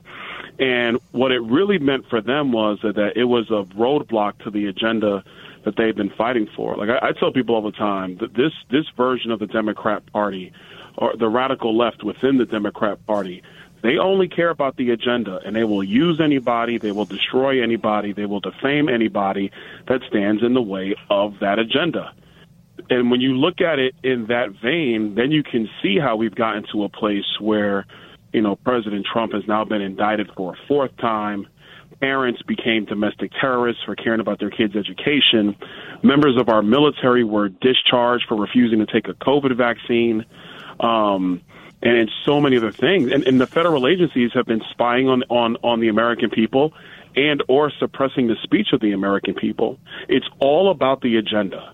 And it's always about the agenda for the radical left. And so what it requires is for, Americans, people who don't have to always agree, but understand that America is a place where freedom and liberty is the number one ethos of our country above any political agenda. We all have to stand up to that. And that's what I'm going to do. And I'm glad that President Trump is doing it. And Roger, I know you've been doing that all your political life. Many people feel that the House Republicans have been slow on key issues before the Congress, such as the potential impeachment of Joe Biden, if not Attorney General Merrick Garland, the border crisis, the weaponized DOJ and FBI. There's certainly members there who've done yeoman service. I think, to be fair, I'm not sure everybody understands the extent to which they are hamstrung by agencies of government that simply refuse to turn over information that the Congress is legally entitled to. But do you think that we are moving towards an impeachment of Joe Biden based on what you've seen so far? I do. I really do. And look, when we took over the majority, the first thing we wanted to do was actually get back to some semblance of order and process. Like, a legislative body is messy. It's messy. It takes a lot of work. And what we saw when Nancy Pelosi was Speaker of the House is no member of Congress had a say. Even the Democrat members, they didn't have a say. It was Nancy Pelosi's way, first, second, third, fourth, and fifth. And that might make, the political left feel good, but it's terrible for a democratic republic like ours. So when you restore regular order, what it means is it takes time to build cases. You have to go through investigations.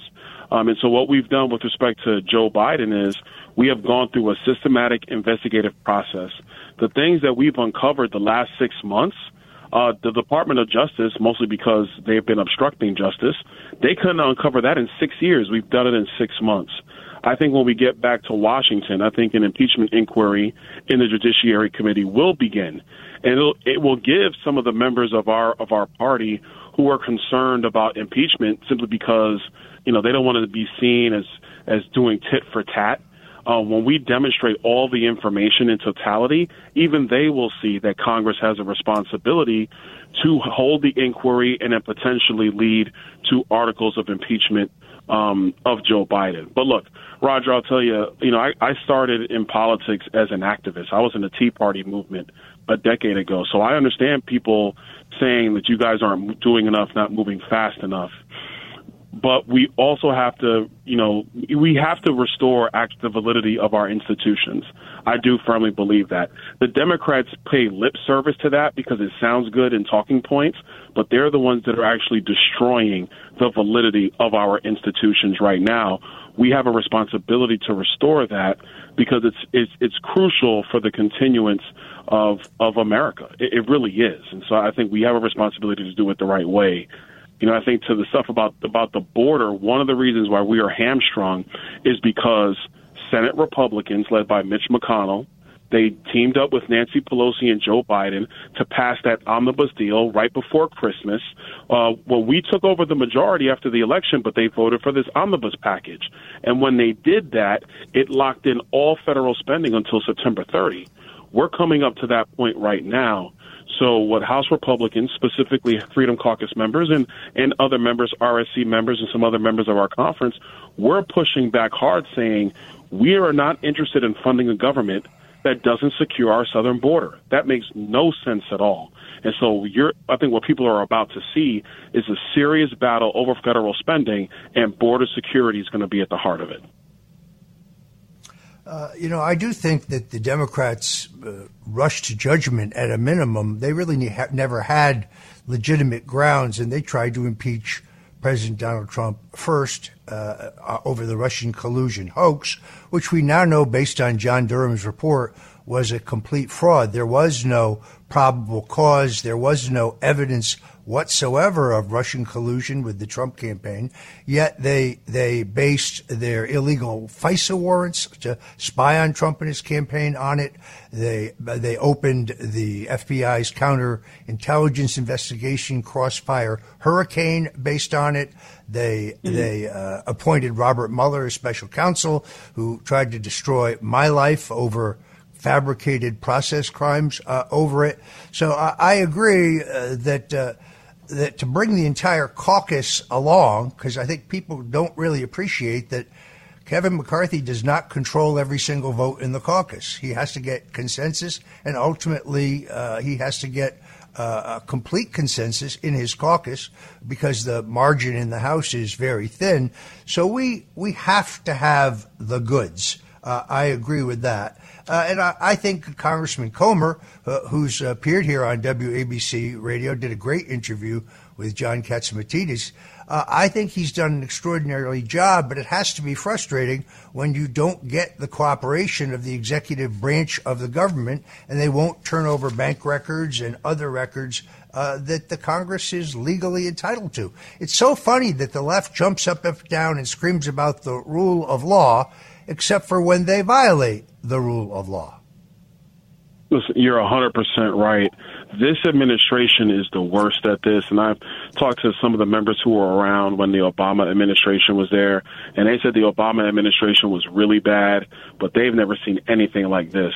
Joe Biden just doesn't – it's not that Joe Biden doesn't respond to the press. His administration doesn't respond to anybody. And so you have an executive branch that is literally acting as if they are a monarchy, which is a complete violation of separation of powers. People think of the student loan bailout that got thrown out by the Supreme Court, thankfully, but the student loan bailout is just the one big thing you see.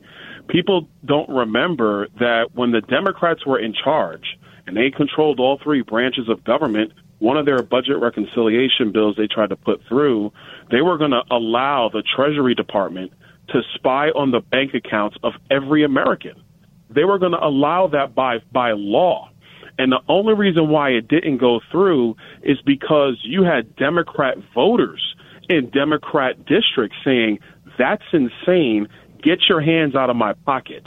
And that's the only reason why today the Treasury Department isn't involved looking at the banking transactions of every American. That's how diabolical these people are, Roger. They don't care about the law. They care about their agenda. And if it means that they will ignore the Constitution or ignore the law or they won't comply with Congress, then that's what they will do to accomplish this. And so I think the number one issue that has to get cleaned up in our country, in my view, number one, yes, the southern border has to be secured. But number two, the federal agencies have to get cleaned out because it's a serious problem for our country.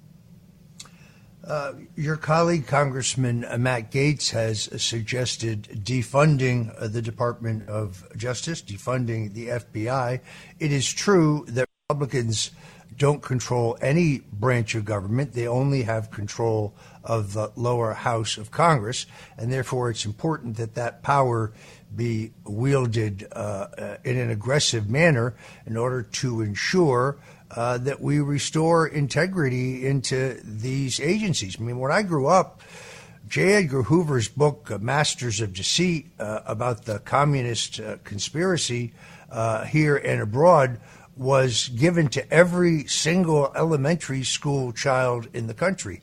Today's FBI appears to me to be a rogue agency harassing pro-lifers, showing up at the home of pro-life activists with guns drawn, harassing, taking down the license plate numbers of parents who go to school board meetings to object to the curriculum being taught to their children. How do we get these rogue agencies to obey the law and get them back to their core mission? Look, I agree with my colleague, the other gentleman from Florida. I think he's correct. We have to use the power of the purse. It's the only way until we win back the White House. It's the only way you bring these agencies to heel. Now, what do I mean by that? Listen, you have the ranking file in the FBI, who a lot of them are following orders. They are good men and women. They love this country.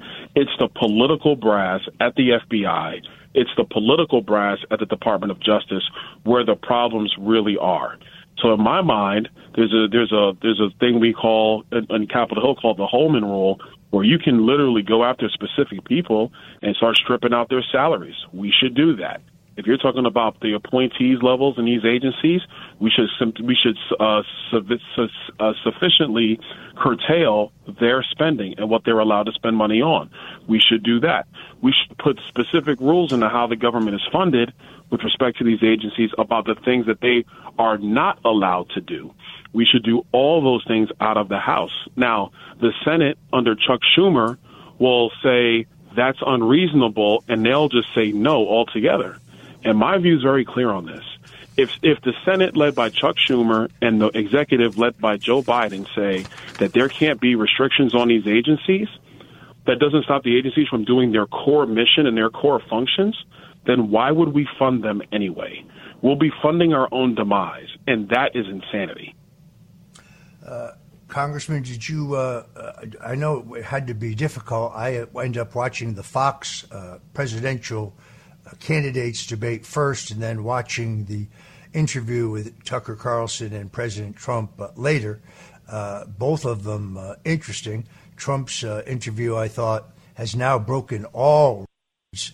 Last time I looked, it was around 260 million views, eclipsing Oprah's previous interview with Michael Jackson and 2 Super Bowls. It now remains the single most widely watched event on the internet in the history of the world, which is really quite something. Did you tune in to the Fox debate? So I was there. I was in Milwaukee. So I was there live for the debate. It was interesting. Look, I think that the number one thing is nobody really broke out in that debate, if you will. There's some people I'm questioning why they're running for president altogether. Like, I don't get Asa Hutchinson. I don't get Chris Christie. Doug Burgum, who I actually liked. I thought he was really good. I just don't see a path. I don't see a path for Mike Pence. I don't understand that. And so, that basically cuts you down to 4 people. But the reality is none of them, from what I saw in that debate, did anything to basically galvanize all the support in our party that's not currently with President Trump. And until one of these other candidates finds a way to do that, Donald Trump's going to be our nominee. I mean, personally, I think he's going to be the nominee regardless of whatever happens. But those other candidates, somebody's got to find a way to break through and separate themselves from that pack, if you will. And I don't think any candidate did that. Yeah, I agree with that assessment. I don't think there was any consolidation of the field, and it certainly didn't narrow the field down to 1 or 2 candidates. I kind of was tickled by President Trump's posting on Truth Social a couple weeks ago where he said, prior to announcing, I guess at about the time he announced he would not be attending, he said he considered the debate an audition for vice president. Which I thought was pretty funny. The one guy I think was very underrated in all honesty and did not get enough time was Senator Tim Scott.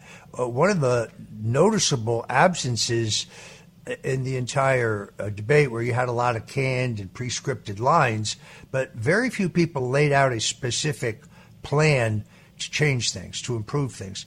Tim Scott did that. He didn't attack any other candidate. I think that was also important.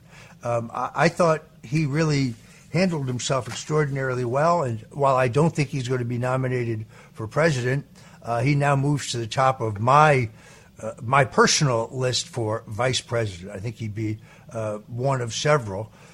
Nikki Haley, that's George W. Bush in heels. I mean, I just giving a blank check to Ukraine doesn't make sense to me. What is your view on our current support for Ukraine, which is now into, last time I looked, about $131 billion? Well, look, I voted against the last 2 supplementals, and the way this thing is starting to look like it's coming out of the White House, I'm going to vote against the 3rd supplemental.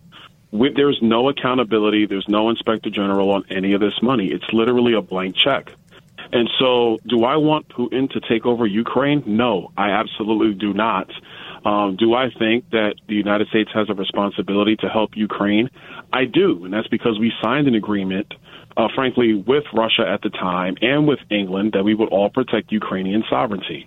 So I think if the United States says it's going to do something, it should do it. But there's 2 major issues around Ukraine. One is the fact that Joe Biden is frankly, just a loser. He's not a leader. He's the one that's gotten us into this Ukrainian conflict. And so we're expecting him to lead us out of it. Like, that's never occurred. So that's a major problem with number one. Number 2, our southern border is a mess, but we're protecting the Ukrainian border. And I think there's a lot of people in our country who are saying, why are we sending money to Ukraine when we can't secure our own border? And you just had wildfires in Maui and those people got $700. That just makes no sense. With Ukraine specifically, we're in a tough spot because if Russia takes over, Russia will now control 80% of grain in the world. Russia will control that if they take over Ukraine. That's a serious problem for us and for so many other countries. So we're in a rock and a hard place. What I want to see is serious accountability for the money that has been spent and what is going to be spent. And the other thing we got to have is you got to secure our southern border. And my message to Joe Biden is, you want to protect Ukraine's border, protect ours first, and we'll help you protect Ukraine's. Yeah, I think lost in the debate, particularly in that flashpoint between former Vice President Mike Pence and Vivek Ramaswamy, is people don't recognize that when the Russians agreed to unify Germany and to withdraw 400,000 troops, we agreed specifically in the Minsk Accords, and to quote James Baker, the Secretary of State at the time directly, that we would not move NATO an inch closer to Russia. We know for a fact that the missile silos have already been put in Ukraine as well as other Eastern European countries. I'm old enough to remember how we reacted when the Russians put missiles in Cuba. I thought that Vivek could have done a better job of explaining his deep concerns about current U.S. policy. That was also true in his exchange with Nikki Haley. We have 370,000 homeless veterans in this country. Our border is not only wide open, terrific piece in the New York Post this last week where we have actually welded the doors open. Yet Mayorkas, the Secretary of Department of Homeland Security, comes before the Congress and says with a straight face that our border is secure. Do you think House Republicans should move articles of impeachment against Secretary Mayorkas? I do. We should be doing that with Mayorkas because he's lied to Congress. And I'll add one more to it. I think we should begin proceedings on Merrick Garland. I think with Mayorkas, he's lied to Congress repeatedly. They are doing things to not secure the border. The drug cartels are abusing Joe Biden's policy, making billions of dollars to do it. Fentanyl is raging through our country, and young girls are being sold into sex slavery. And every time I make that last comment, I'm waiting for Democrats who always tell us about how much they care about women to say why they don't care about young girls being sold into sex slavery. They have no comment because, like I said at the beginning, Roger, they only care about the agenda. They don't care about black people. They don't care about women. They care about the agenda. Now, when I bring up Merrick Garland, it's because I wholeheartedly believe that Merrick Garland is part of the obstruction of justice by the Department of Justice into not only what's going on with the Biden family, but I also believe he is the core of weaponizing justice against President Trump and other people in this country. Both those things are wrong. Period. You're absolutely right. And just to be very clear, these state actions in Georgia, in New York State, these are being done in total coordination with the Justice Department. Former Speaker Newt Gingrich reported that they actually sped up the indictment of President Trump in Fulton County because more and more bad news coming out about the Bidens. It just seems to me we are in an information war. They play a game of distraction under the leadership of Congressman Comer and Jim Jordan.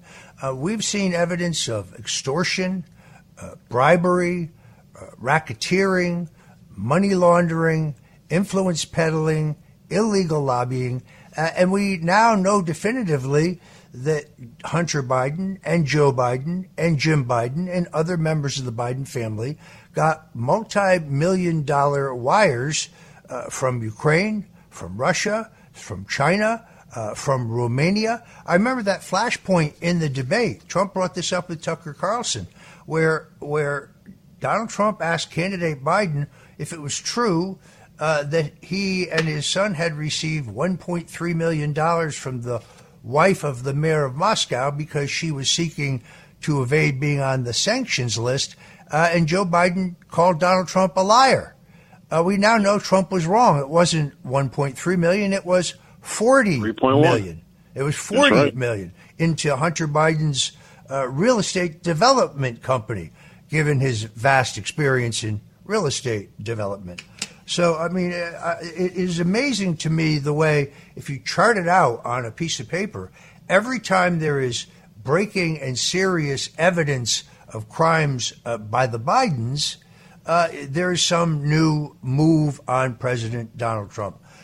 Your reaction to the way the president handled his arraignment, his arrest, his fingerprinting, and being mugshotted in Atlanta this week? Well, look, first of all, the fact that this even occurred is tragic and wrong, and people will say you're being partisan or just defending Trump, and I'm not saying that. What I think is that you have a serious problem of weaponization by the justice system in the country. It's just flat out wrong. It shouldn't occur, and it's being wielded politically, which has never been what we've been about in this country until right now. Secondarily, I think the way he handled himself was the exact way to do it. I think he demonstrated the right amount of defiance with this whole thing. Also understanding how big this moment is for the country. I think the president's words talking about weaponization and election interference are absolutely correct. And I think he's also been correct in saying that this is not what the American people want to see. Listen, in our country, you can have your personal feelings about Donald Trump. You can love him, you can hate him. And that's all well and we all sign up for that when you get into the political world.